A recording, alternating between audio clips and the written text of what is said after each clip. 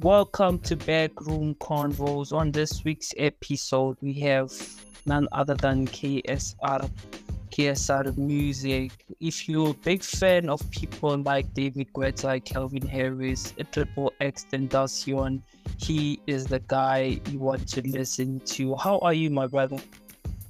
I'm doing well, thanks, and yourself. I'm good. I was listening, I was bopping some of your stuff as I was doing some of my laundry during the day. And I was listening to the track that you did, Insomnia, which was inspired by Triple X Tentacion. Rest in peace to him. Give us a bit of a background, your music background. Okay, so I basically have been producing now for about 4 years, and I basically could not really sing very well, or maybe like 3 years ago. Maybe around 2021, and I've been songwriting for maybe like 8 years or so right now, and I started releasing my own music basically back in 2021, and from there, I built up on a lot of my music over time, and I now release every month. Yeah, that's basically where I'm currently with my music. No, everything is great. Sonically it sounds amazing, and from I think do you have any sound engineers that you're working with as far as like mixing and mastering your songs?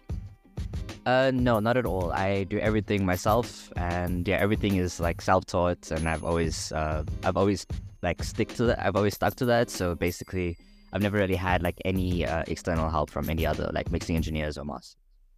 So who are you listening to? That inspired the sound that you make? So I have 3 inspirations. Specifically, it's Ollie, Trevor Daniel, XXX Tentacion, and I have one called Yayo. He's also like a kind of like a lo-fi type of artist, but Juice WRLD as well is a big inspiration for like a lot of my productions. So rest in peace to him as well. Legends never die. So yeah, he's definitely one of the big inspirations for like my production side of things, but vocals and things like that are mainly Ollie and Trevor Daniel and another artist named Lies. No, that's amazing, man. And for people who haven't listened to your music, I've realized that sonically your sound is international, right? So is there any background, or is there a story behind that as well? Yeah, so basically my music is not just for, well, being an artist. A lot of artists tend to do it for the fame, the money, the popularity, a lot of the normal things that a lot of artists, want. And I think for me, I would consider myself different, because my main goal isn't necessarily about the fame or the money. It's actually to break the stigma around mental illness. That's like my main goal, because I feel like a lot of people judge mental illness because they don't understand it. So I feel like that's the main goal. So my main, like, I guess, aspiration is to change the world in that aspect, and hopefully I can get as many people on that as possible through my music. That's great, man. That's great. And I want to talk a bit about writer's block. I also do write music, and I do a bit of production here and there, and I know that writer's block is really a thing. Like, how do you go like past that writer's block thingy that a lot of people don't know like about writer's block? Because I also like am a self-taught producer, songwriter, or whatever you may call it, and until I listened to an interview that who was that guy who was Chris Beats was talking about how his son helped Kendrick Lamar with the writer's block. I don't know, like, have you ever experienced writer's block? I think so. I've been songwriting for a very long time. So I think because of that aspect, I've learned techniques over, the period of time that I have been, writing. And I think like when I first started, it was like writer's block used to be like almost every song. And, back then as well, like I feel like it's something that takes practice and time for you. It's like kind of like practicing to the point where, it's easier to come up with melodies, to come up with lyrics, to, figure out your rhyme scheme and stuff. And it's actually much harder for rappers to do that, because singers focus more on like the aspect of melodies, whereas rappers, you have to have rhythm, you have to have flow, and it's also there's more lyrics to that. So I think with me, what I use now that actually really really works is actually just humming a melody, like on the beat. So you're just feeling, you're feeling the vibe, you're feeling the beats, and you just hum a melody, and then you eventually find something that, like, okay, I actually really like this melody, it seems really catchy, and from that Yeah. melody itself you change that into lyrics, right? And that's actually Yeah. how a lot of, I guess, artists that I know, to help with writer's block, because it's actually very efficient and will save you a lot of time for melodies and lyric writing. I hear you. I hear you. So, I was going through your TikTok and I've noticed that you haven't been working with a lot of artists. It's always been like solo projects that you have on your page, So, is there any particular reason? Actually, so I actually I've made, I think I've done like 4 collaborations. Mm, And I actually am working currently more on the collaboration side of things. I haven't necessarily touched a lot of, or like released, let's say, a lot of music with other artists in the past, mainly due to the fact because I wasn't necessarily like felt like I was ready to be able to also bring another person into my I guess music space, or mhm. involve someone with my persona. But I think now, this year specifically, I'm working with a lot more artists, and as my following grew much bigger, I've gotten a lot of DMs on like Instagram and stuff as well to Yeah. collaborate with other people. So I think now I'm mainly collaborating with other producers.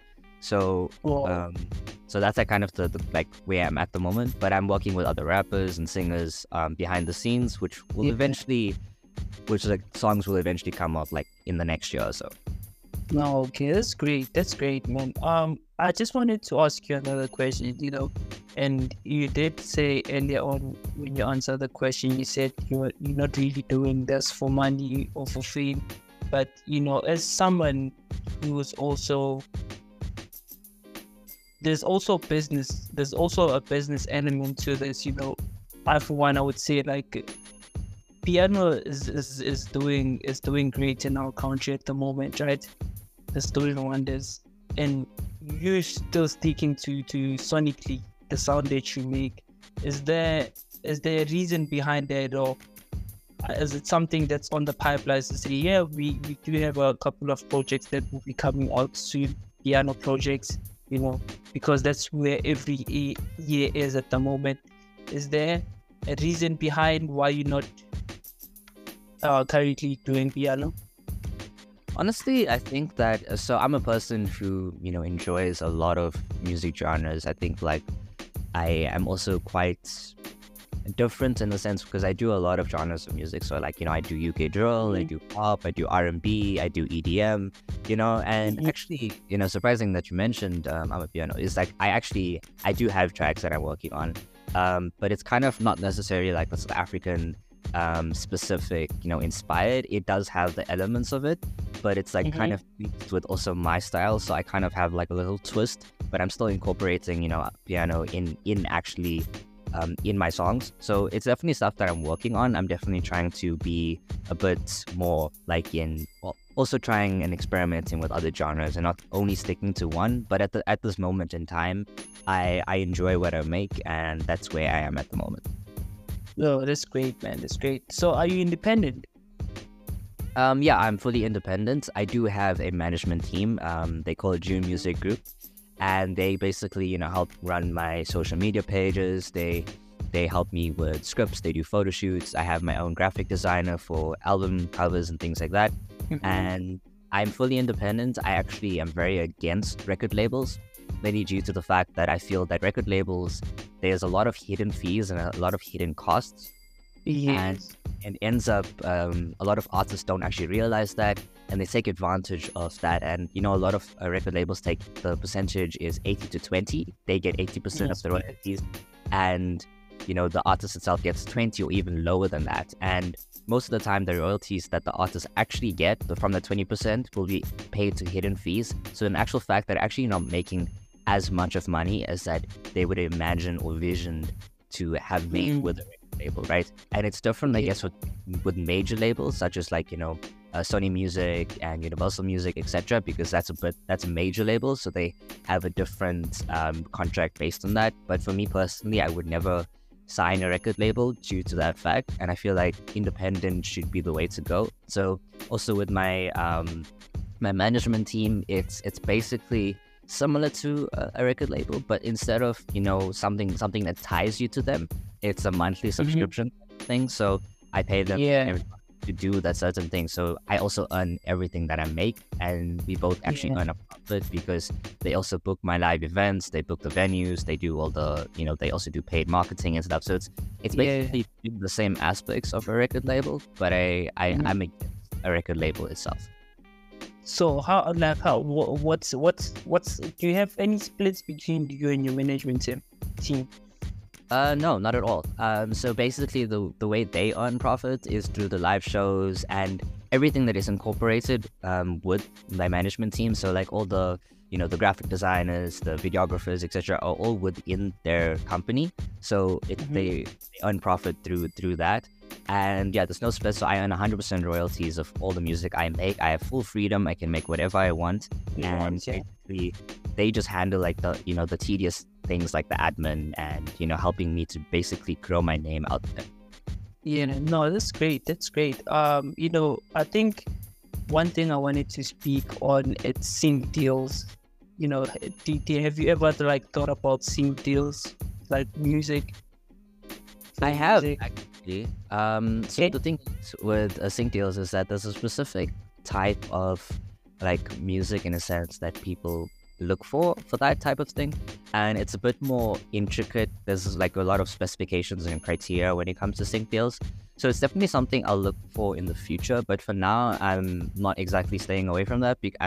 I know it's a good way to also earn money and also grow, your music. But I'll have to have like a specific way to actually get into like a sync deal because my music type is not necessarily it doesn't necessarily meet the criteria, if that makes sense. But it's definitely something that's on my mind. no, that's great. That's great, man.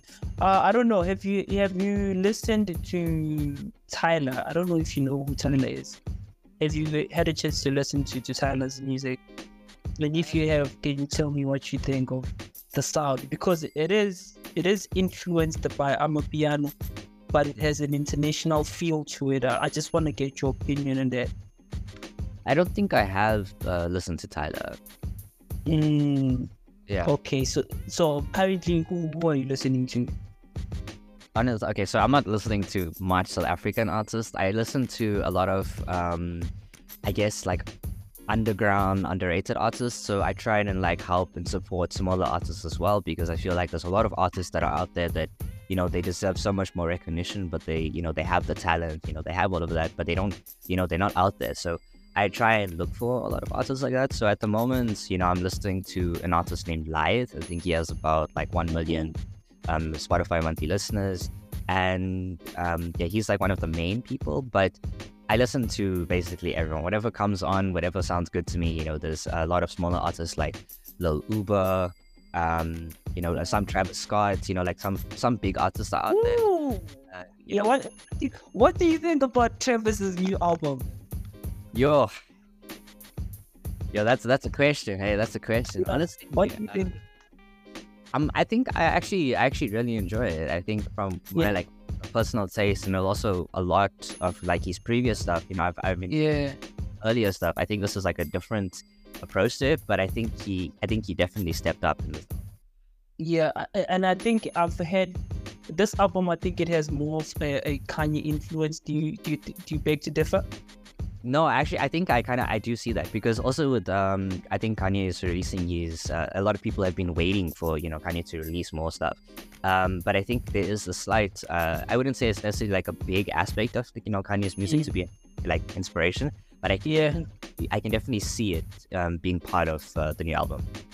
yeah. No, I hear, and I just want to mention this, and yeah, big ups to Mike Dean, who is a huge part of Kanye West's album production, and also Travis's. And those guys don't often get credit for the work they do on these big guys' album. Mentioning Travis, who the guy behind the scenes is Mike Dean. Same applies to Kanye. As far as like production, do you see yourself as a frontline artist such as you, Travis, or you more of a Mike Dean type of person who's like low key behind the scenes and doing and making all the things happen? Which of the two are you? That's also an interesting question. So there's an artist named Graham, right? And there's also another one who's called Lexmore. So they're both artists, but they also produce for other artists as well. So, but then they don't really, they also kind of like how you said, they don't exactly, you don't really know that they're the ones producing. So, but they kind of both. So I think I will also be both. I'll also do the artist side approach and also work with other artists and produce at the same time.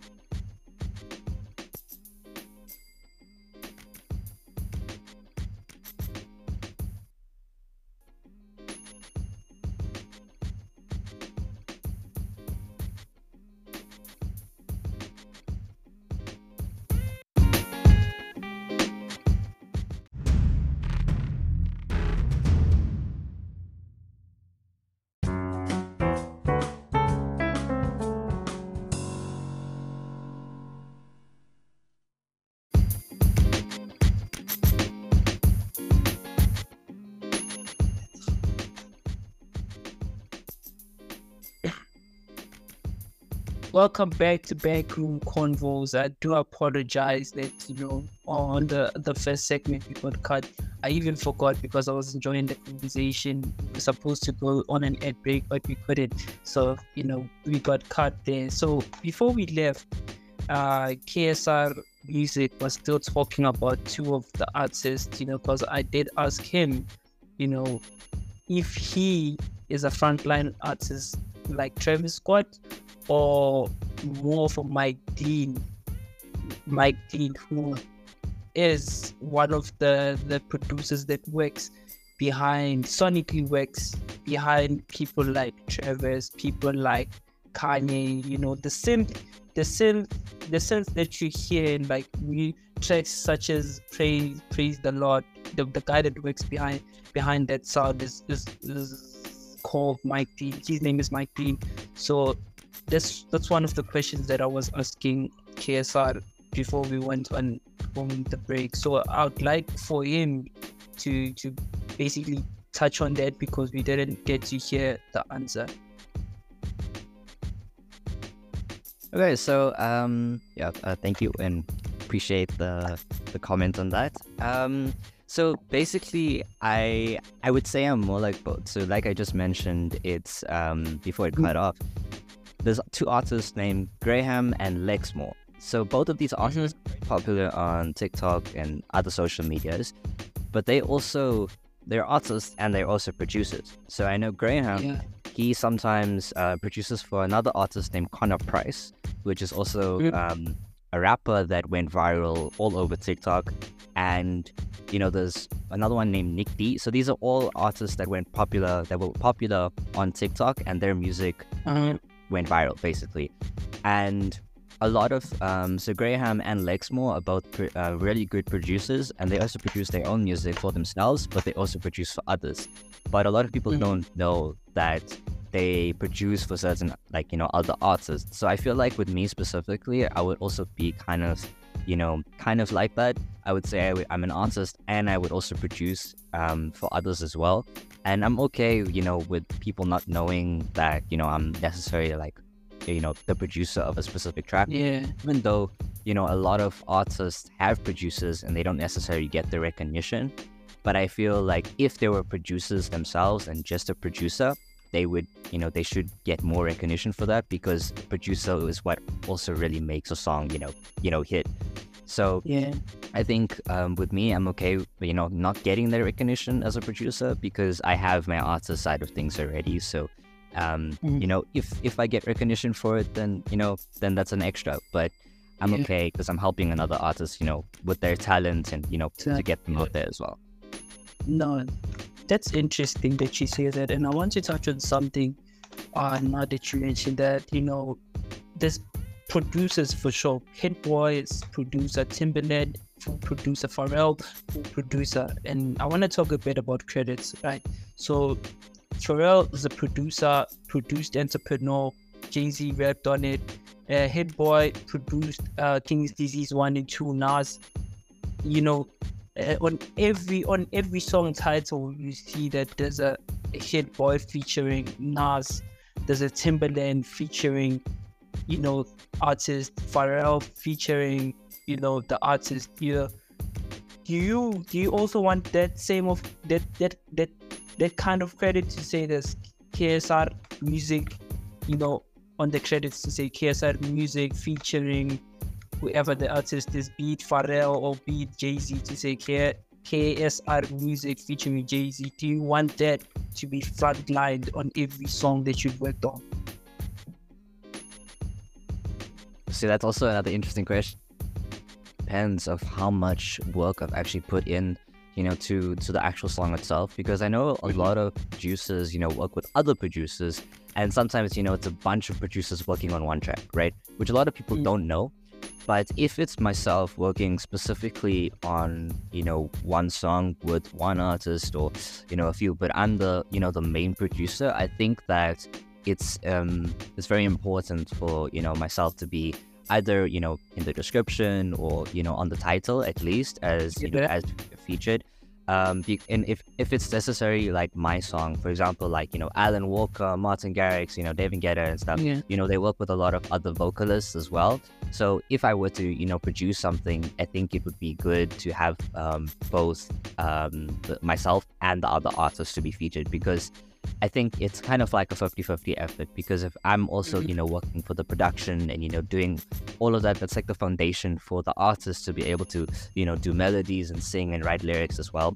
And what a lot of people don't know is that a lot of the producers are actually the ones that are writing the lyrics with the artist. So especially if that's the case, I'm definitely gonna need to take credit for that, because that's what makes a song, Yeah, true. So I just want to touch again on, your music. You're an artist, you're a producer. Have you faced any criticism or backlash for your music, and how did you handle it? Most definitely. I think, like, if you listen to mainly like my first few songs, basically the year before last, so 2021, around November, December. So I've released a song called "You Never Mind," Fantasy. There's a few, like Sleeping in the Storm, Graveyard. There's a bunch, just to name a few. Back then, like, I was still learning, so I was producing, but I never really touched on vocal production, right? So it was very early stages of, getting like a better setup. I used to have like a terrible microphone. I used to, work with what I had, and I tried to make the best of that, right? So I think definitely back then, a lot of people, complained, okay, you can't hear my voice in the track, it seems very like samey and this and that. I think I've definitely got like a lot of criticism, even currently now, the fact that I'm much bigger, I guess, artist from then, and I've grown quite a bit. I do get some backlash, and there's always going to be haters, there's going to be people that hate my music, but that's, that's their opinion. Everyone's entitled to their own opinion, and they have their own taste. So if they don't like it, they don't like it. But I know that I have majority of my following is people that enjoy my music, and that's what matters to me. So even if I did have hate, I wouldn't necessarily like get back at them or have spite. I would just be like, okay, I respect that that's what you think, and if I enjoyed what I do, so I'm gonna keep doing what I do, But if it's something that I feel that, for example, like, a lot of people did say that, okay, my voice was getting lost in the mix. And back then, I just didn't really know how to, necessarily get that vocal production quality, like the quality enough to be, music industry standard. And I think now it's much better, but I know that, there's always still space for improvement. So whether I get criticism or not, I'm not going to take it to heart, but I just know that, there's always space for improvement. So I can just work towards that. Yeah, that's interesting. And this brings me to my next question. This is what I think. I think, haters are the greatest marketers of the product that you're trying to push in anything. They get you to your target audience, and I'll use one person as a reference point, because I think everything in this life is reference point. Anything that you you want to reference, you can, the airplane, whatever. But then at this point, I would like to reference Casper. Casper with fill up, the first fill up he did. He wanted to do the first fill up.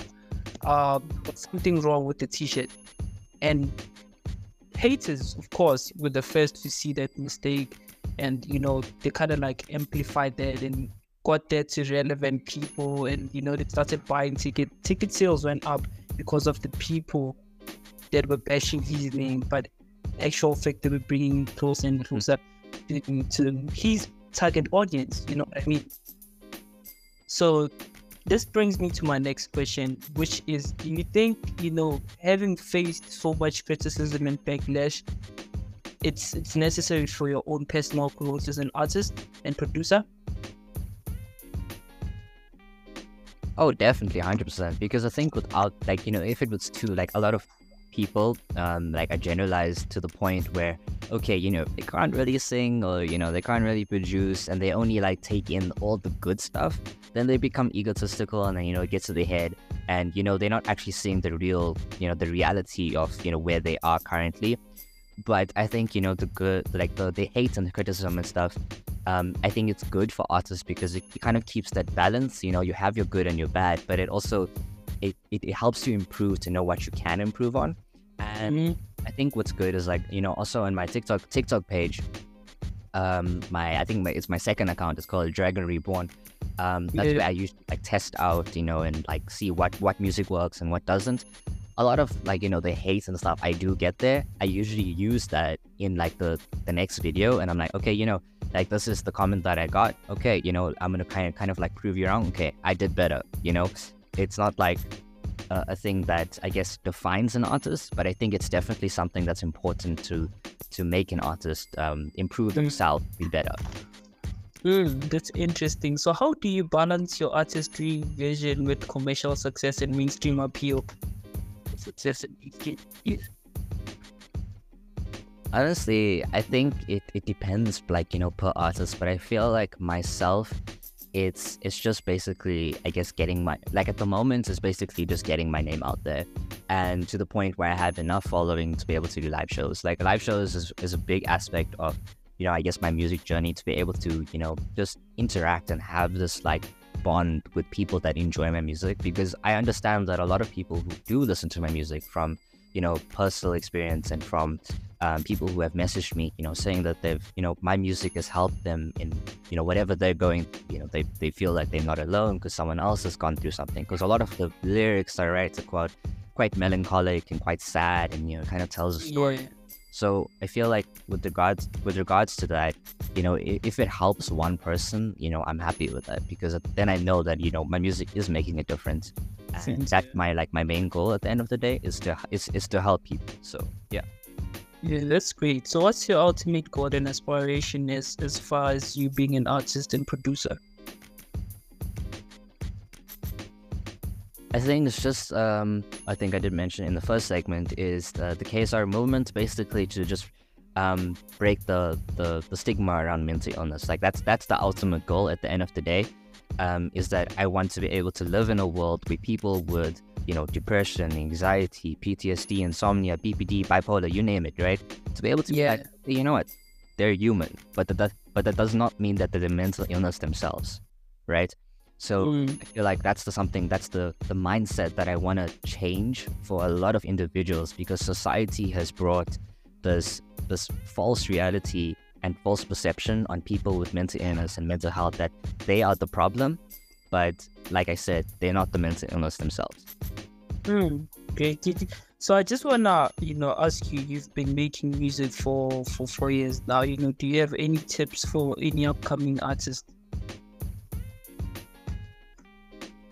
I think so. A lot of the startup, artists and producers, I would say, it's at that point when you're still starting out, I feel like quantity is better over quality. The main reason why I say that is because the more you do, the better you do get. And a lot of artists, like for myself, if I listen to something I made like 4 years ago, I'm gonna be like, damn, that was trash, Like, back then it sounded terrible, But in the moment when I was making it, I'm like, oh, okay, this is fire, And like that's how life works. That's how that's how you develop yourself and get better. So I think the main tip I would just say is that keep going and keep at it, and it will take some time to get there, but it will get there the more you do it. And once you get to a place where you're like, okay, you know what, I feel I'm proud of what I do, and I feel like I'm basically to that industry standard, then then you can start working and kind of fixing the finer details in your music to be able to make it to, like, I guess, quoted, like, perfection, right? Yeah.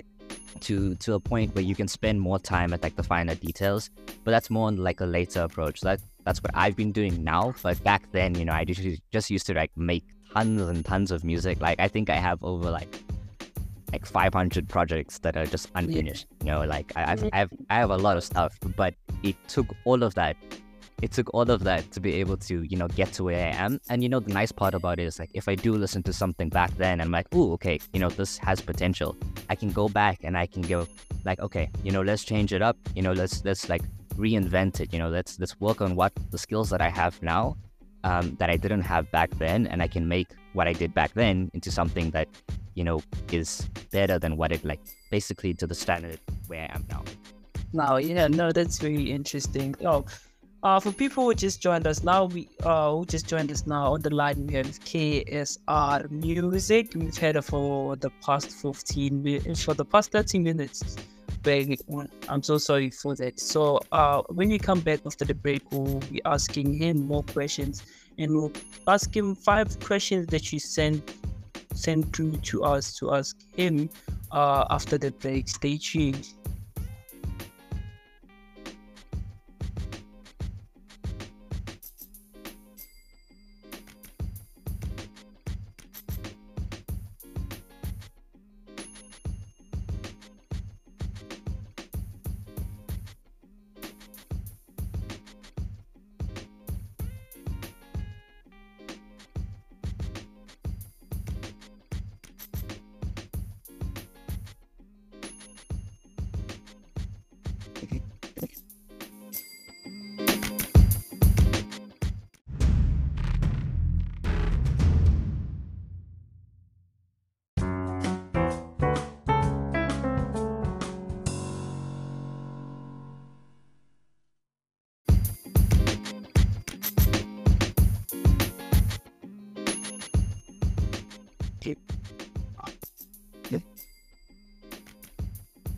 Welcome back to Backroom Convos with Lesejo. And on the line we have KSR Music. We've had up for the past 30 minutes now, and we've been talking everyday music. And there's a quote that I like by the name of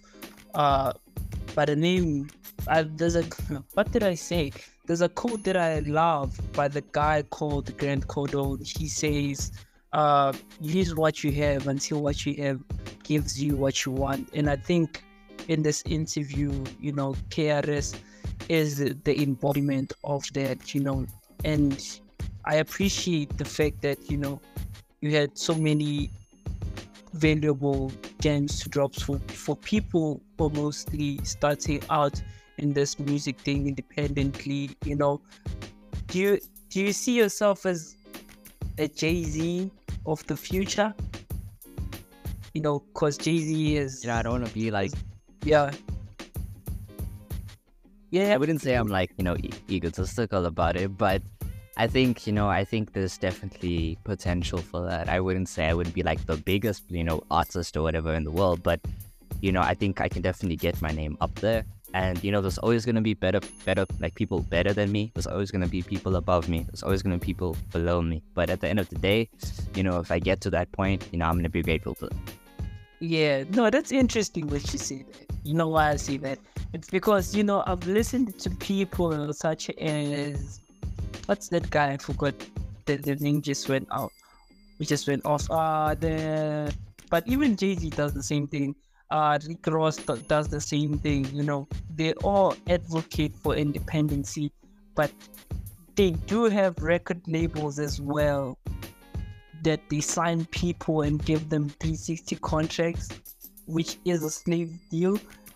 But on contrary, they go out and say, you must be independent, you must be, And I'm like, but you you on this end are saying you must be independent, but yet on the other end, you are signing artists and doing what she said you stand for. You know what I mean? Like, what's your take on that? Mhm. So I also have my own record label. Funny enough, is that it's called the KSR Sorry. Productions. So The, it's the like, guy the guy I wanted to mention is Master P. Master P is also one of those guys that I wanted to mention in on. So yeah, you can carry on. okay, so I also have my own record label, Productions. Yeah, KSR Productions is also a. I wouldn't call it like, I would say mine's not like the contradictory. Okay, like I'm striving for independence, but then I'm also like signing labels, so like the slave deal, right? Yeah. Difference between mine is that there's no ties to the record label. Is basically similar to like my management team, but the difference is that everything is free, and basically it's basically like a non-profit organization that I've done, that I've started. It's still in like the very beginning building block phase, but the record label is basically to sign artists, but to say that they're signed with KSR, the KSR Productions record label. But the difference with that is that I'm just going to be helping them, get their music out there, to help those people who I feel like deserve the talent and they deserve more recognition to actually get out there in the industry, because it's very difficult. Like I said earlier, is that, they can have the talent, they can have the skills, but, if they can't get their name out there, then, like they're not getting anywhere, right? And I want to make those dreams come true for those artists, and I want to be the difference maker. So not like Jay-Z, etc., who's fighting for this independence, but then, contradicting himself, who's signing the 360 that, these record labels, because at the end of the day, I still strive for independence. So I would say that this record label is an independent record label, and that's the difference. I hear you, and I just for people who are listening now, who are listening to you talk, and they don't know what a TDL is, So I want you to tell us what a 360 deal is. Just break it down, what a 360 deal is, and what's your thought on 360 deals? Okay, so basically a lot of the record labels that do, the 360 deals and stuff, it's basically when you have a contract that everything you do and everything that the record label puts in is a cost, right? Which is not necessarily mentioned in the actual contract itself. So, for example, if they're spending more money on like ad marketing, they're spending more money on like video shoots, etc., music videos, those still count as a cost, right? Which is not necessarily on the contract itself. Because what people don't realize is that, like I said earlier, the 80-20 split, as much as you get like 20% as an artist, it's actually not 20%. It's actually like 2%, because everything, if also record labels, the money that they put in, right, it's kind of like the bank. You take a loan, right, and you're currently in debt, right? You have to pay back the bank, but you're also paying them in interest. It's basically a similar analogy. Because the money that they put in, and let's say 1 out of 100 artists actually blow up, then fine, they make a profit. But all those smaller artists that they sign, the more artists they have, the more money they make, because they basically tying themselves to the label. Because in the contract, it states that that if if for example this artist, they put in, let's say the record label puts in a million rand or $1 million in a sense into this artist, then their approach to that, and like let's say the artist only makes like 200,000, for example, then they have to still pay the 800,000 back, right? Which a lot of people do not know. So, and that's basically that's how the 360 thing works, is that they will be tied to the record label until they get paid off. That's interesting. So would you say it's more like a loan? So it's actually a very risky thing. So I would say it's more like a loan. So it's kind of like, it's not, so the difference between that is that it's kind of forced, because it's not something that they're aware of at the current state in time, whereas a loan is something that, okay, I'm actually going to go take the loan. So what they don't know is that that's why it's so, they get, deep in this hole, is because they're unaware that it's like, air quoted, like a loan, right? So they get tied to the record label because it's different also because a lot of, I know a few black people who've invested in artists, and that's Yeah, thing because they don't like, want anything back. That's just them yeah, putting in money. Like I know Drake, he did that quite a few times, right? He's actually put in money into other artists. I know a person, like I know Simon Cowell from, like, America's Got Talent. yeah, He's made so many artists big, like there's One Direction, there's a bunch of artists that come from that as well. But yeah, that's more of the investment side of things. When it comes to yeah, taking a loan, in a sense, it's basically just trapping an artist without them knowing, just so they can earn more. yeah. But in actual fact, it's basically just selfish. Mm, okay. So for an artist who's about to sign a record deal now, what would you say to them? Wow. Honestly, I would say get lawyers involved first. So like also that's very important, is to make sure that everything is, like the lawyers can look through the contracts, make sure that everything is legal, and everything that is benefiting the artist and the record label, right? Because at the end of the Yeah, day, you want to make a profit, and like they also want to make a profit. So if it's something, a record label that but like, don't just, like, I know small artists, when they turn 18, 19, etc. Like, oh, okay, I got this record label, like, they get excited. I'm like, okay, I'm gonna sign it, right? But what I say is yeah, that take a step back from that and be like, okay, let me actually think about this from a different perspective. Okay, what is this art? What is this record label's needs and wants? Research the other artists that are signed to this label, right? Do more research into that, because I would say, for like smaller artists, don't just jump straight into it. Like, don't just go into the deep end, because that's going to trap you early on, especially young artists like 18, 19. As much as they're adults and they can make yeah, decisions for themselves, that's the most scary part, is because these record labels take advantage of that. Because when artists get excited, oh, okay, I got a record label, I'm good for life. That's the yeah, ideology, right? And unfortunately, they don't have the education. They don't have the expertise to be like, okay, you know what, I'm actually signing my life away. So I think with that, it's very important. It's basically, if someone wants to sign a record label, make sure that ask many questions, like, what's the hidden cost? How do they earn a profit? How do they start? What other artists are working with them? I want, like, the proof, basically. And mm, make sure that it's safe for both the artist and the record label before actually jumping into that. Because once you're in, and once you sign that, you're stuck. interesting. So for people who are listening to us speak now, and they are presented with deals on the table, what would you say is better, a distribution deal or a 360 deal? Definitely distribution. I think Mhm. distribution it's a much better, and it's a much more safer option, because I like, me personally, I'm against the 360s.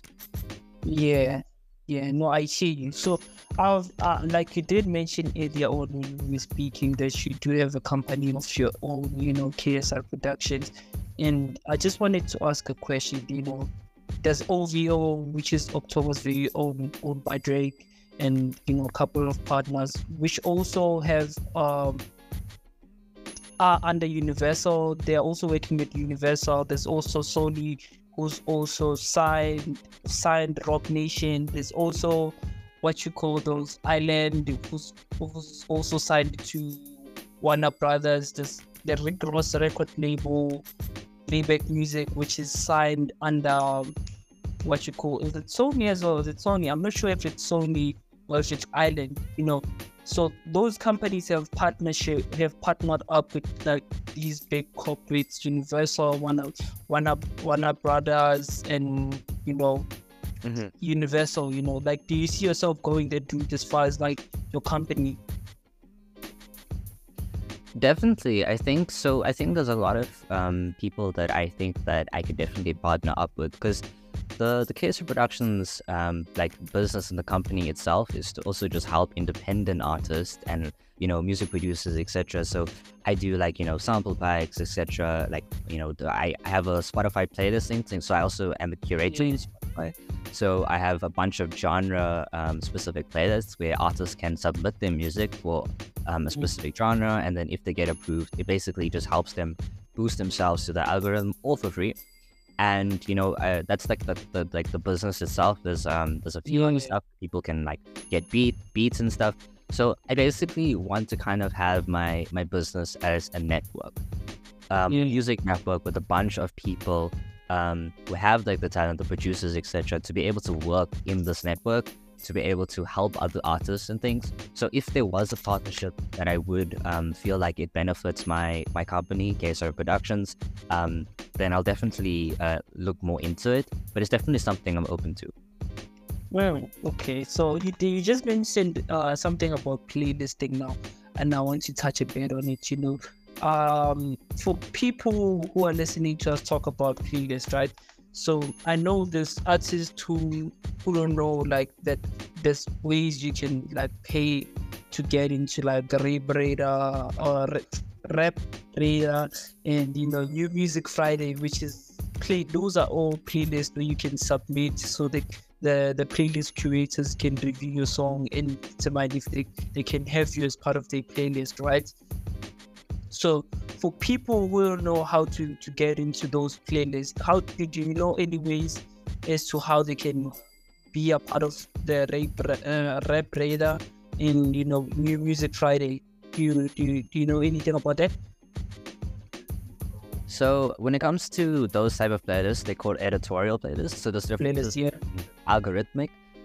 There's editorial. So editorial has to do with the Spotify chosen editorial curators, where they choose music based on everyone that based on their music. So you submit before your music is released. You can submit from a week before to you pitch the music, and then they listen to it. If it gets approved, then it gets on that music. On this playlist. So but that's only if it's approved. And not many people. It's a very fortunate thing to do. But once you get onto one, you'll eventually get onto more, right? Yeah. And the unfortunate part is that people who do pay for all of that is that it's actually illegal to do so. So they can actually get in trouble if people find out that if they paid to get into a playlist. And a lot of times people scam. Yeah, a lot of people scam artists. They get an email or something. Okay, I'm gonna put your song in this playlist. It has 3 million followers or something. I'm gonna boost you. Get you followers, get you this and that. But unfortunately, that's all bots, right? It's also the extremes, and it actually hurts your profile in your artist profile in the long run. So paying for playlists is highly not recommended.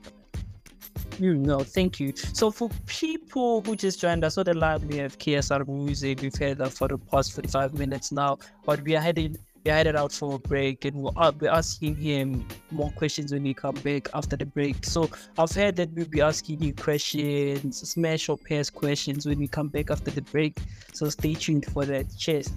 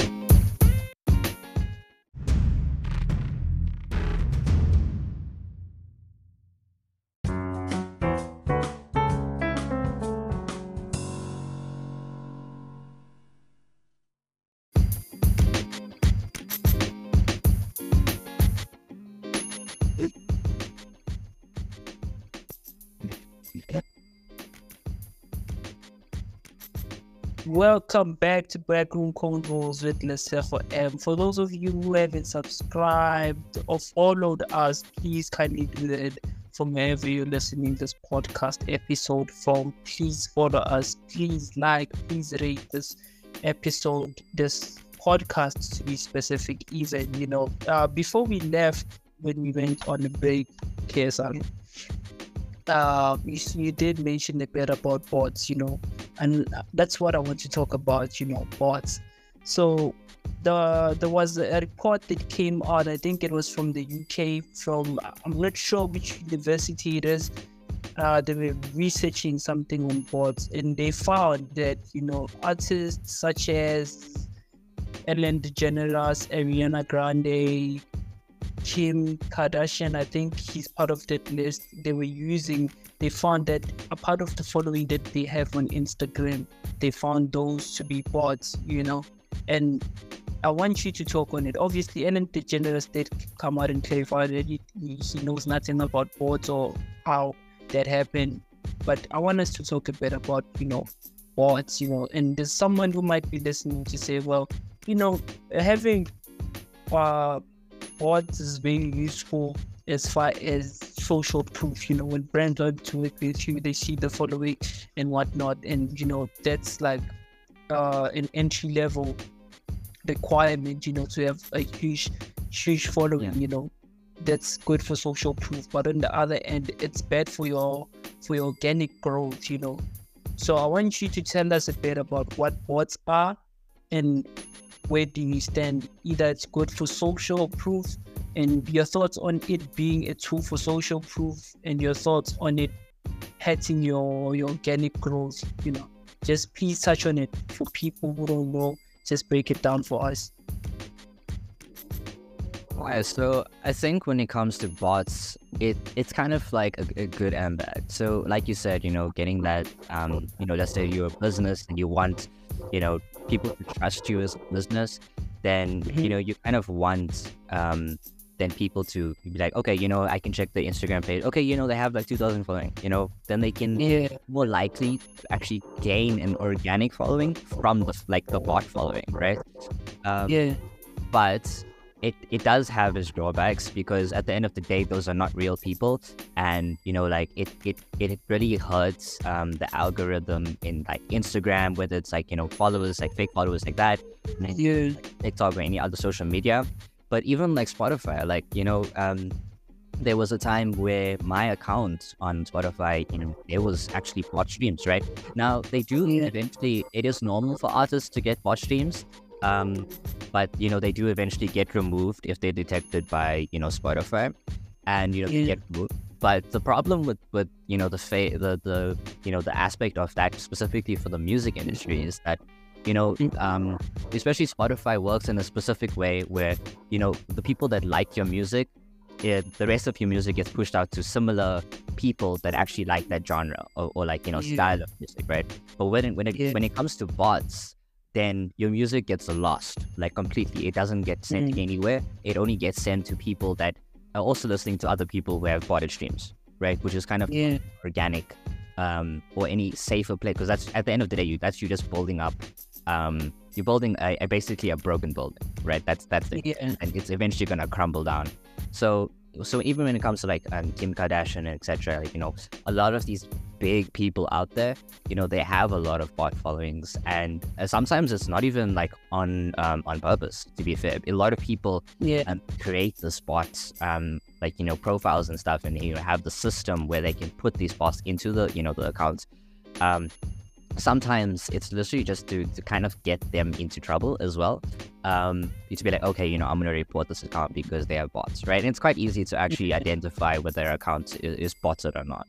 But like that's basically for smaller accounts. When it comes to like big people like the Kim Kardashian, etc., going to their following, it's difficult to go like, okay, they have millions of followers. It's not like everyone's going to go through each and every single person on their following list and be like, okay, this is a bot. Right, so when it comes to that, not as it doesn't hurt the bigger people, but I would say so that in that case is not necessarily bad. But when it comes to smaller people, and especially people can pay other people to, okay, I'm gonna pay a bunch of profiles and stuff. I know Fiverr does this, the part where you can freelance people to like social media markets and stuff. Is that a lot of people also don't realize is that they advertise their things to be organic and it's all safe and everything, but at the end of the day, it's just like it does not make sense. Even for TikTok, right? You'll see there's 500 views on a video, but then there's 1,000 likes, right? Now that doesn't correlate or anything, right? There's times where like, okay, there's like a video that has like 20 views, but then this person has over 2,000 followers.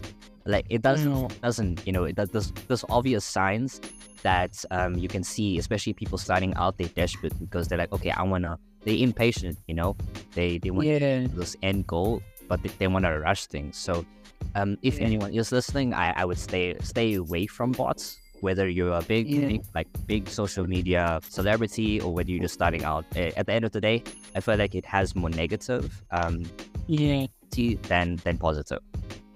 Yeah, no, I see you. So what are some of the tips that you would give to people who are listening to you? Bro, you have a decent following on TikTok and views are pretty nice, you know. Like, what are some of the tips you'd give to people who are thinking about, you know, going into TikTok or growing their TikTok accounts? So basically, TikTok works in a specific way. So, like learning about this with my management team is that TikTok has, you know, the attention spans of people on TikTok are very short. Like, you know, they're like dogs chasing squirrels, basically, right? So, you know, you have to catch that attention. So either have something that, you know, hooks the person watching so they can watch the rest of the video.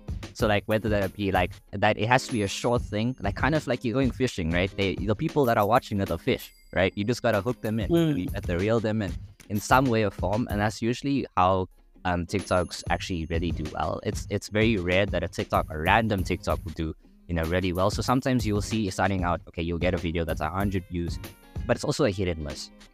Right. Once your account is started, like, you know, okay, you see what works for you. It can be different. You know, people had different styles and different hook ideas. Like with me on my second account, that's what I used to experiment to see what works with me. So I use hooks and I use like the AI generated voice thing as a hook sometimes. That's how, like, you know, you see what's trending and you see what kind of works as you and yourself. But also at the same time, you want to do something that you enjoy.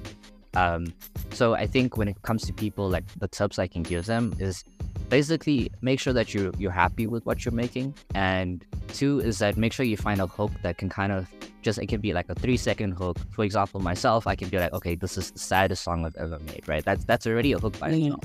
Right, it kind of engages people. Okay, you know, it already finds, okay, what is your target audience? You know, okay, sad, right? You want to find like the people who are feeling down, right? Okay, you know, let's say I got a song, you know, be like, okay, you know, I think all relationships should be like this, right? Then people can be like, okay, what? So you're kind of giving them a problem, right? And then immediately after that, you're solving the problem with an answer, and that's the main aspect of how TikTok, you know, Instagram Reels, YouTube Shorts all work. So that's the best advice I can say, is basically have a problem / a hook and then lead into your execution or your solution to the problem. Thank you for that. Thank you. So for people who are listening to us, artists to be specific, who want to release their music but they don't know how to do that, can you please help us with that? Because I know there's DSPs such as, you know, TuneCore, DSPs such as what you call this other one, DistroKid. DistroKid. There's all those. Can you break that down for us? What's a DSP and what that does for an artist? Okay, so DSP stands for Distribution Service Provider. So what they do, so I'm with DistroKid at this current moment, because I just feel like you're getting what you're paying for, right? You pay for a yearly subscription and you get a ton of benefits, right?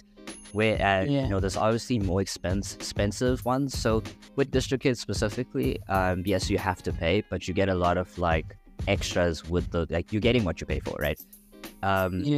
Whereas like a Muse, for example, you know, the free option, there's a lot of free options that are out there for like artists who want to start out just to get their music out there, you know.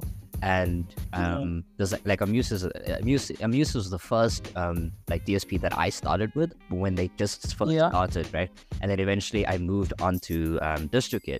So I think when people want to get their music out there, having a good distribution, like a DSP, to have a good one that they feel like is necessary for what they want to achieve, so their goals, etc., for, you know, their music. Okay, let's say I want to release a song every week, you know, for example, then something like CD Baby or TuneCore, right, which you pay every single release, you know, to get it out there, then then it's kind of like you're wasting a lot of money. Whereas like DistroKid, if you want to release albums, you want to release unlimited music, then then sure, like DistroKid is the way to go.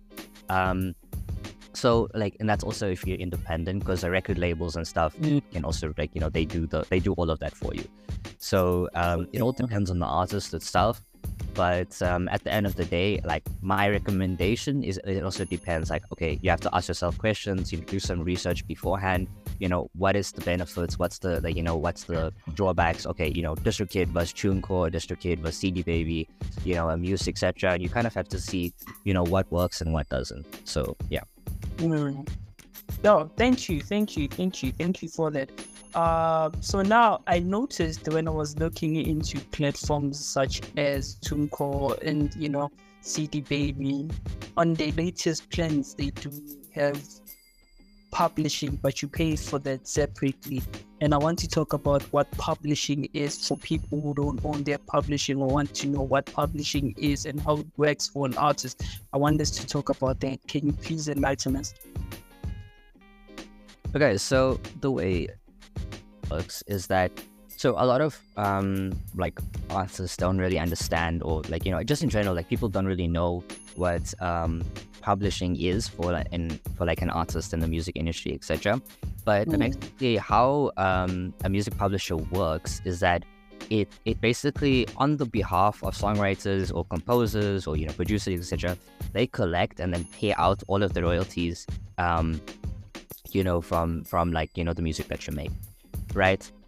There's then like royalties is another topic, but the way like certain things, for example, DistroKid, though you earn 100% of your royalties, right? So they don't earn any like rights or commission, etc. for like your music. So I know like it's I think it's CD Baby, but if I'm not mistaken, but like I know for them, per release they earn like 5% of the publishing royalties, right? So you get a bunch of different royalties as well. I'm not like too, I guess, educated on like the specifics, but I do know there's like mechanical royalties, etc. But also having publishing rights is basically you own the master mastering, the master track of the song, like, or basically it's your original track, so people can't necessarily buy it from you, etc., because it has your intellectual property. So then it's basically owned to you. So that's your own full publishing rights. But it also depends on like the distributor. Sometimes they get 10% of the publishing for them to pay you what you earn, but then they get like 5% or 10% of what you make. Okay. No, I think you've answered my question. I think for people who just join us now, on the line we have KSR Music. We've had up for about an hour now, and we still have to get to this Measure Pass Artist Edition, but we'll get to that when we come back after the break. Stay tuned.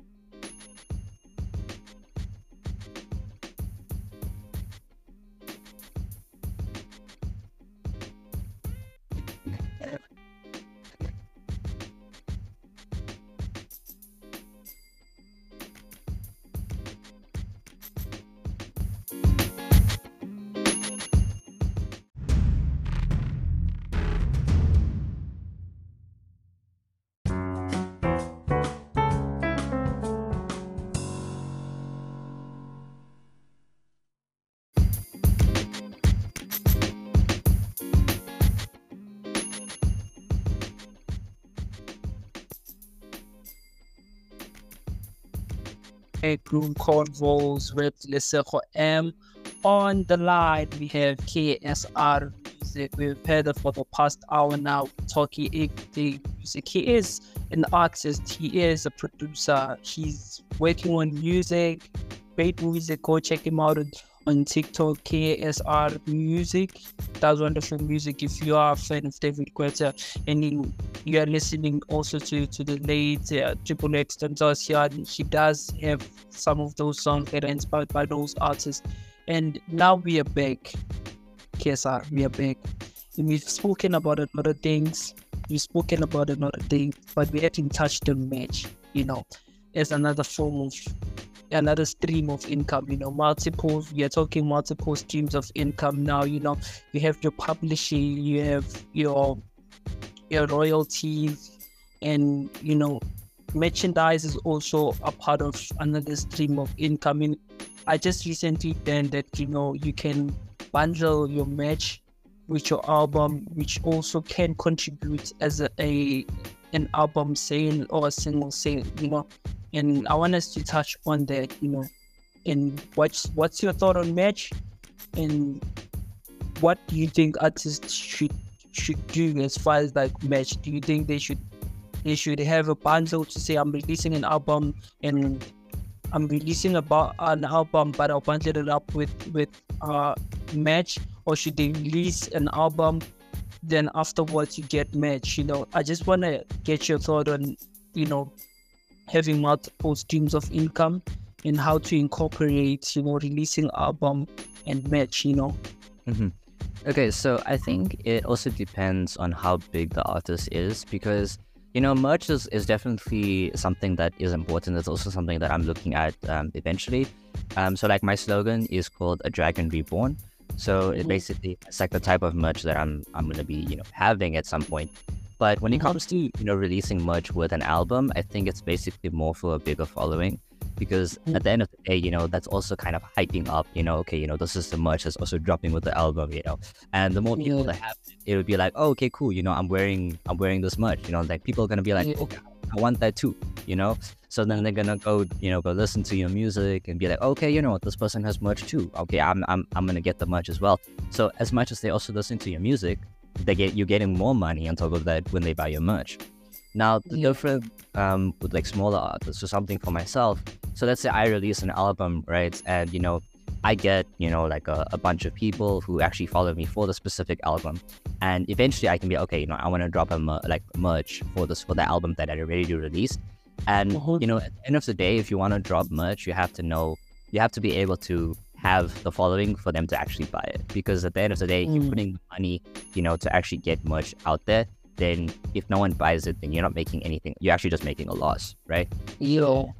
That's why I would say for smaller artists, in a sense, you start out with like, releasing the album. And then if you get enough people who, I think like the active listeners on Spotify, those people, like the active people that are actually, the ones that will listen to music monthly as soon as your song releases, those are the people who more likely will buy your merch than people who just join, right?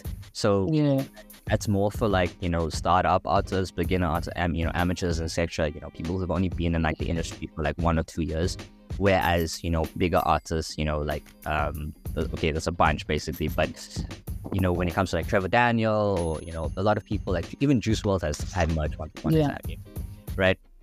So like when it comes to bigger artists like that, and that's a different aspect, because they already have the following. So if they already drop merch, they can be sold out in like the next hour, so that's a whole different, I guess, ball game itself. So also when it comes to like incomes, so you can earn from merch, but a big aspect of earning like income is actually from live shows. Live shows is actually so as much as you can earn from like Spotify, Apple Music, etc. You get royalties from that. The more listens and more streams you get. But the part that the most artists actually earn the most from is actually their live shows, because they earn the biggest profit from live shows and touring. So as soon as people start doing live shows, this is also why I want to get into live shows as soon as possible. I should start in like the next 2 months or so. But that's where you earn the most income, because that's like you book a venue, you have a team that's working with you, and then like let's say it's 1,000 people and your tickets are like 1,200. That's a lot of money already, like just for one show, right? And some people have like 2 shows in a day. Some people have like 6 shows in like the 3-day span. Like John Legend came. Imagine Dragons. They were artists that came recently, and there's people that that want to there's a lot of people like, okay, I want to see this person live, especially if they have a big following. And even if they don't, starting on a small scale. So like for me, I'll start like maybe on a 50 to 100 people, and that's already much more money than you will make Yeah. with like the music that you're making on Spotify, Apple Music within like a year, right? That's already in like 3 days you're making that whole amount of money. Mm. Yeah. Yeah, no, that's dope. That's dope, man. Talking about events now. Spoke about events, and we will get to this mission pass game, but then this is the last question, I think. So I want to get to the live events thing, since you brought it up. Like, what are some of the biggest shows that you want to be a part of in the future? There's your ultras where you get your bigger artists. So what are some of those shows you wish to be a part of in future? Well, okay, so as a producer myself, my dream is also to, I don't know if you know Tomorrowland, which is a big EDM Oh, right? yeah, Big festival, right? And I actually want to be able to DJ, because a lot of my, like, I do produce a lot of EDM music, and I don't release it, yeah, but I have a lot of EDM music, from slap house to future bass to big room, basically the stuff that you play at EDM festivals and raves and stuff, right? yeah. So that's the type of like marshmallow type of like type of styles. So that's definitely something like Tomorrowland is like definitely a must. But when it comes to like Yeah. performing and artists and stuff, working, performing or going on tour with artists, like another like artist, like I mentioned, Trevor Daniel is definitely an artist that I would love to perform with. And building up from there. But I don't think I have like a specific necessarily, okay, I want to be this, like Ultra, for example. I won't necessarily be like, okay, I want to be specifically for Ultra. I think Tomorrowland is the only like specific one. So Yeah. if I get to the point where I'm like like collabing with a bunch of artists, etc., and we go all on tour, like just being there to be able to interact with people that enjoy your music, to be able to interact with different ideologies from other people and other artists, because everyone sees a different perspective, right? There's a saying that says that there's always there's your side, there's my side, and then there's the truth, right? So I think that also applies when it comes to music. So I think with like shows and stuff, it's definitely something that most artists really enjoy, but it also makes the most income, and it's basically a win-win. Oh, yeah, no, I hear you. And I did say it's the last question, but I have one more question though.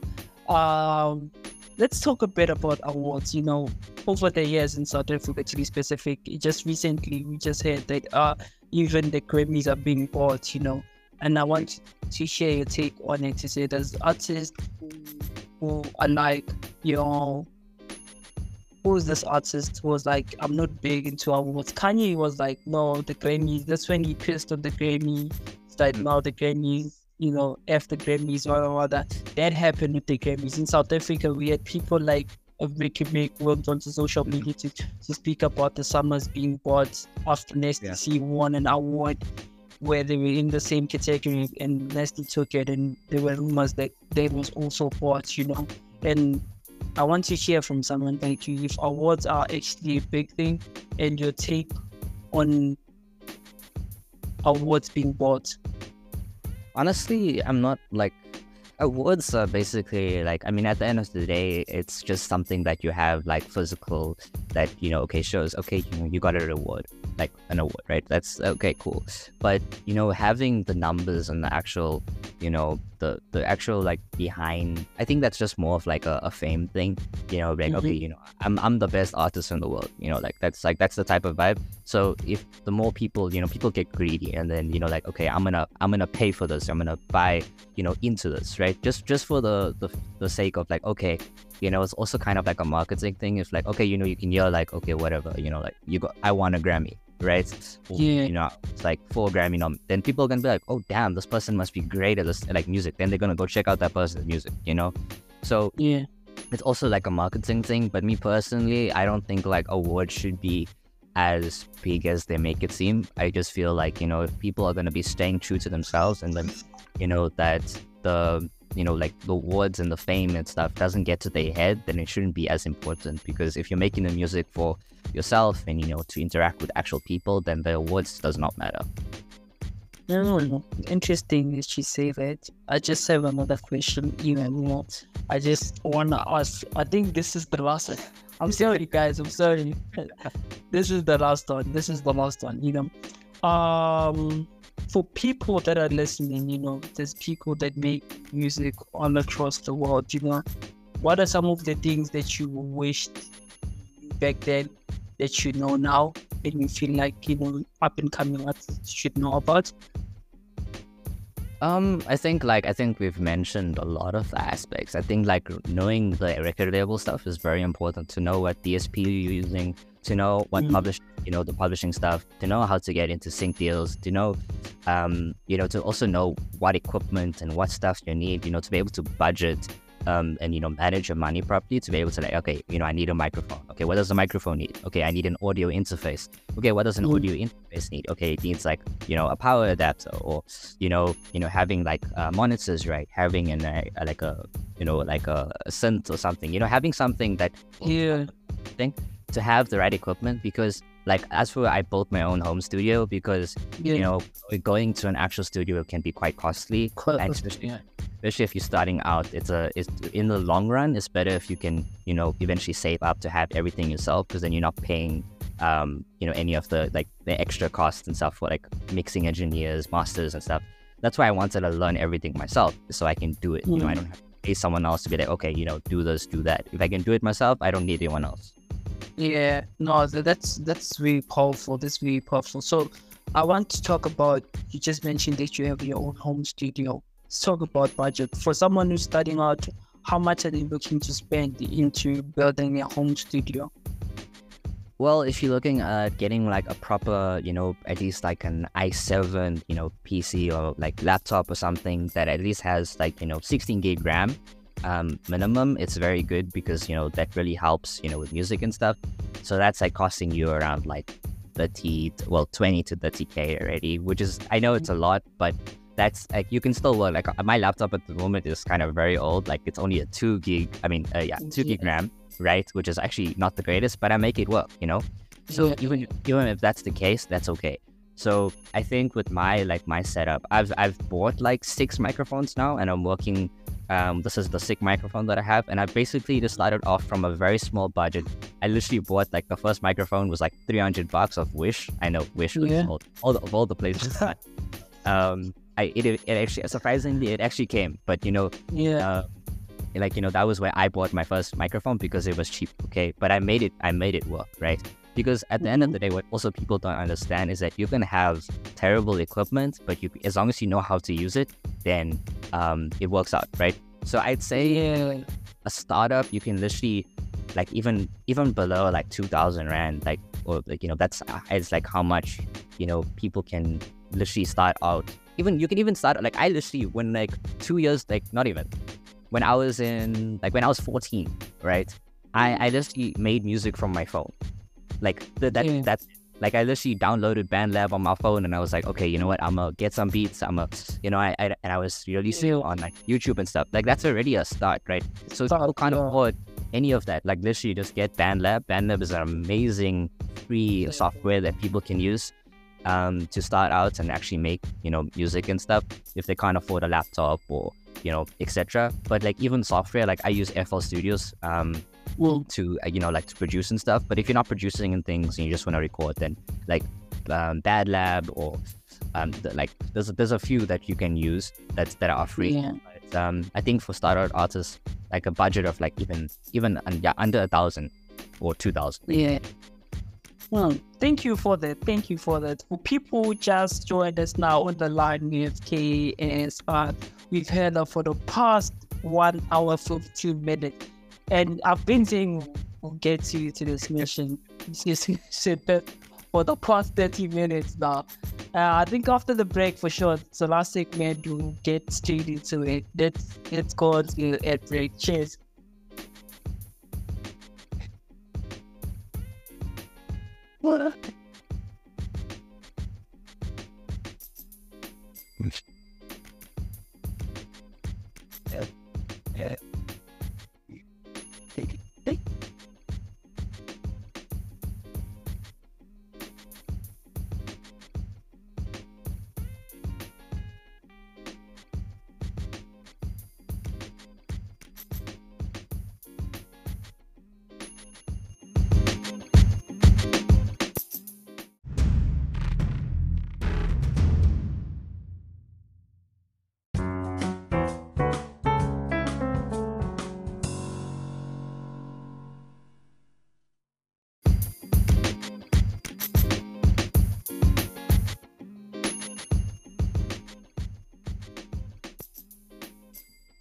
Welcome back to Backroom Convos with yourself and on the line here, KSR music. We've heard it for the past 15 minutes.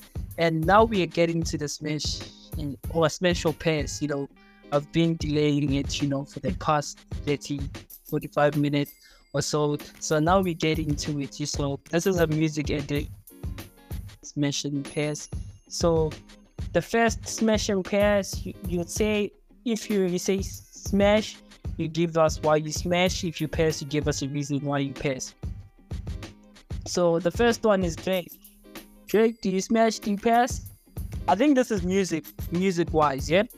I think this is music-wise. Yo, because the previous, like the one, he kind of fell out, like the previous. So but he came back. So Yeah. but I'm gonna say a pass. Yeah, I think mainly because of that one out. It just that threw it for me. Yo, you passing Drake. Yeah, bro. Yeah, man. I know it's shocker, but after that one, Yeah. Okay. Second one, Taylor Swift, smash or pass? Smash, mainly because of the songwriting and the storytelling and the way like not necessarily like the singing and stuff. It's mainly because of the songwriting and the way she does her music videos, and mainly the songwriting. That's mainly like aspect of what I like about Taylor Swift.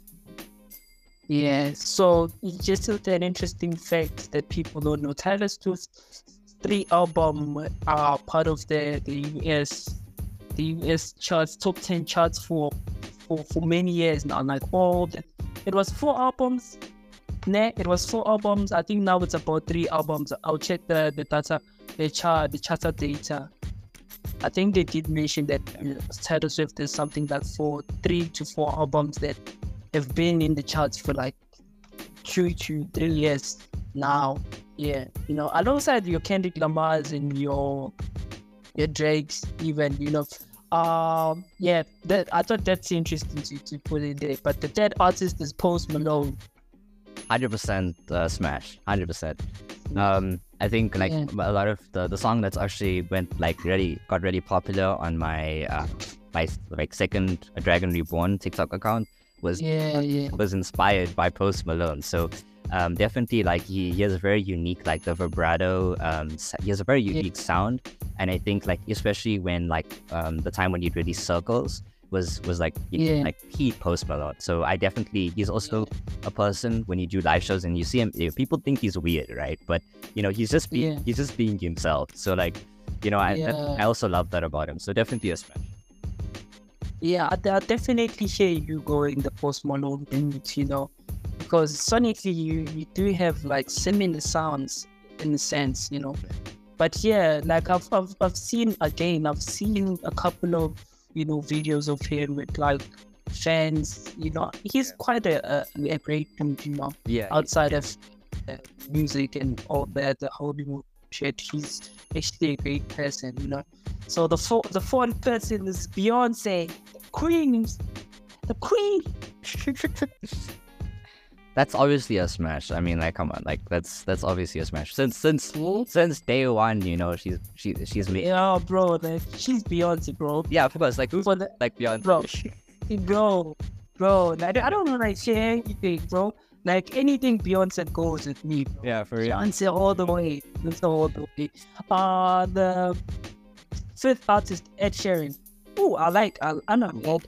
I've been to his concert, so 100% smash. I think when he was one of my favorite artists, his songwriting, the fact that the way he plays the guitar, everything is ever since he started, and the fact people don't expect when Shape of You was released, that was the number 1 song on Spotify. When he started rapping, bro, damn, people didn't realize is that Ed Sheeran was actually a rapper. He was literally a guy at the side of the road, and he used to just rap and make stuff. He was very swag in a sense back in the day. Yeah, he has his own style and stuff, so definitely a smash.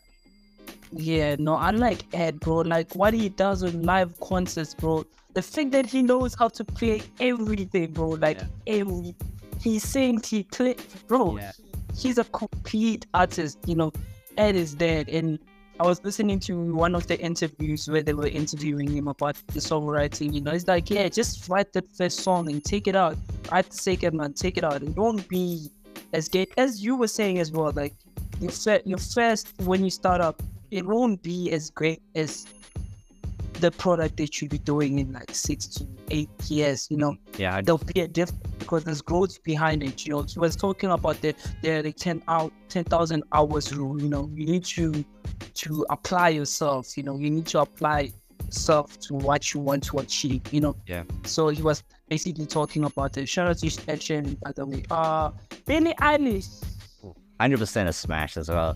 Like, I think when Bad Guy, you know, came out as well, and you know, her style and her voice, you know, like with this whisper tone, but also this dark, melancholic, and you know, even her brother Phineas Eilish, Yes, you know, he's like, he produced amazing songwriter, but like it's also an amazing song. 100%. Like, And now, like he writes a lot of Billie Eilish's, you know, he writes with her. oh, bro. Hits. Yeah. 100%. And I think I'm one of the few people who didn't know who Phineas was until I got to watch the documentary, and I was like, oh, I actually like this dude. Yeah, You know, when it's yeah, like, he also releases his own music as well. So like, you know, even yeah, style and stuff, like I feel like it's also really underrated. And you know, Billie Eilish is like the, you know, the, I guess all the lights and stuff are on her and the glitz and the glam, but you know, Phineas is like in the background, but he does a lot for her. So bro, yeah, I kind of like that about Phineas as well. yeah, me too. He took the what was it, the Grammy? Yeah, he took the Grammy for the soundtrack they did for James Bond, the James Bond theme song. Took a Grammy for that. You know, shout out to him. Yeah, took a Grammy for that. Khalid, special pants. Also smash. I think like he's like back, even like when you like, I don't know if like Better, you know, young Brunk, no, what is it? Young, I forgot the name, man. But Yeah, I know what you're talking about. yeah, you know the song. Yeah, you know the song. Yeah, Oh, it's Young, Dumb and Broke, right? Even back then. Yeah. Oh, Yeah, that one.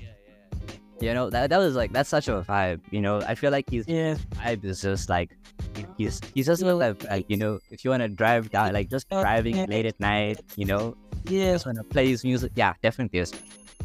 yeah. No, I feel you on that one. I feel you.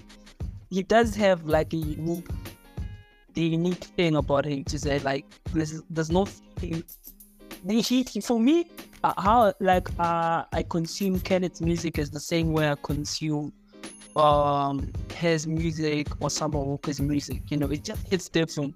Yeah. You know, number 8, Ariana Grande.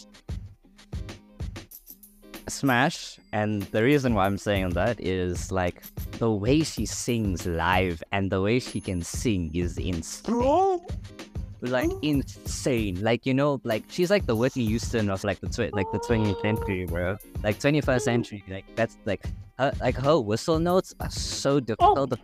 The fact that she can do that live, right? With no, and I know she's an amazing singer. And to think that she was acting in Sam and Cat on Nickelodeon back in the day, to see where she is now, it's absolutely insane. Because she's like literally one of the biggest artists like out there. And I think she definitely deserves where she is. Yeah, I also like.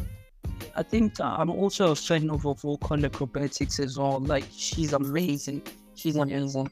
And you know, I don't know if she writes her own music, but shout out to her as well. But I'm not sure about the route she's taking now. You know, I'm not sure about that. Yeah. Sure. DJ Khaled. God. Another one. Honestly, I think I'm just gonna say Smash because of the fact, you know, like another one, you know, like it's just his vibe is also, he's just like, you know, like he's known for that. Like, I mean, to be honest, like, you know, I don't really know much on like his music side of things. I just know he's a meme, you know, like just for that as well. Like, I'm just gonna say yes. Yes, man, yeah. But I also like, I'm not a big DJ Khaled fan, but I'm also like the one person who listens to like all the commercial hits, you know, like I'm more of like a service level type Yeah, consumer when it like DJ Khaled's music.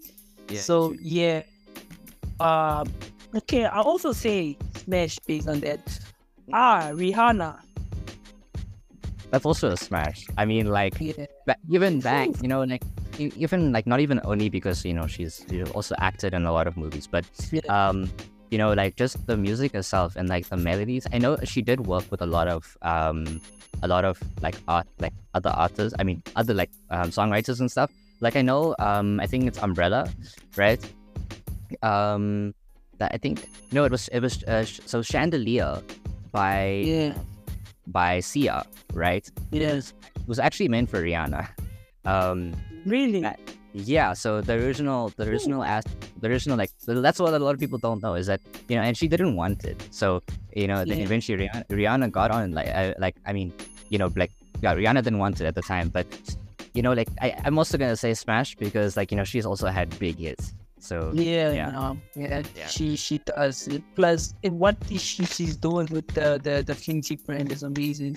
yeah, I like her as a person as well. And shout out to her. She has a set ASAP Rocky, man. Shout out to them, man. That's the last of the Smash and Pass artist edition, bro. I just like to thank you for joining me on this episode, man. I think this episode was very wonders to listen to it, and I just urge every artist to share this with like the community of artists who are looking to grow, to learn. I think this is the episode to listen to, and I thank you again for joining me, man.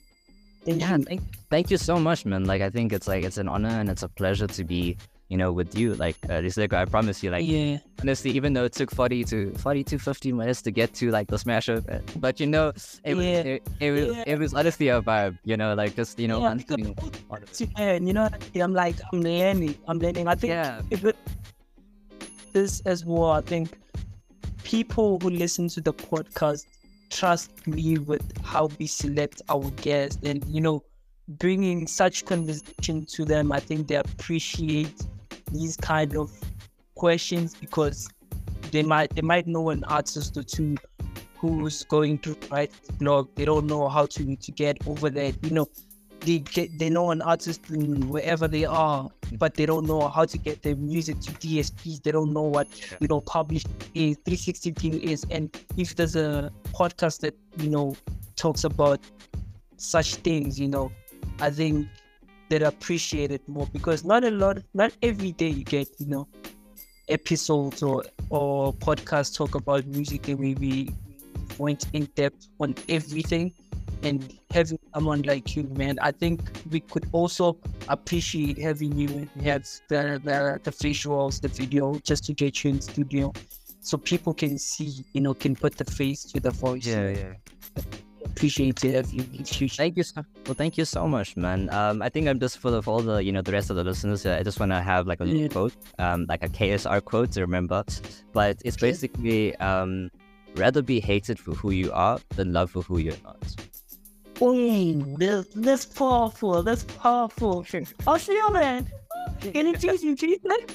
Repeat that? Rather be hated for who you are than loved for who you're not. Woo! And that's how we end this amazing episode. Cheers.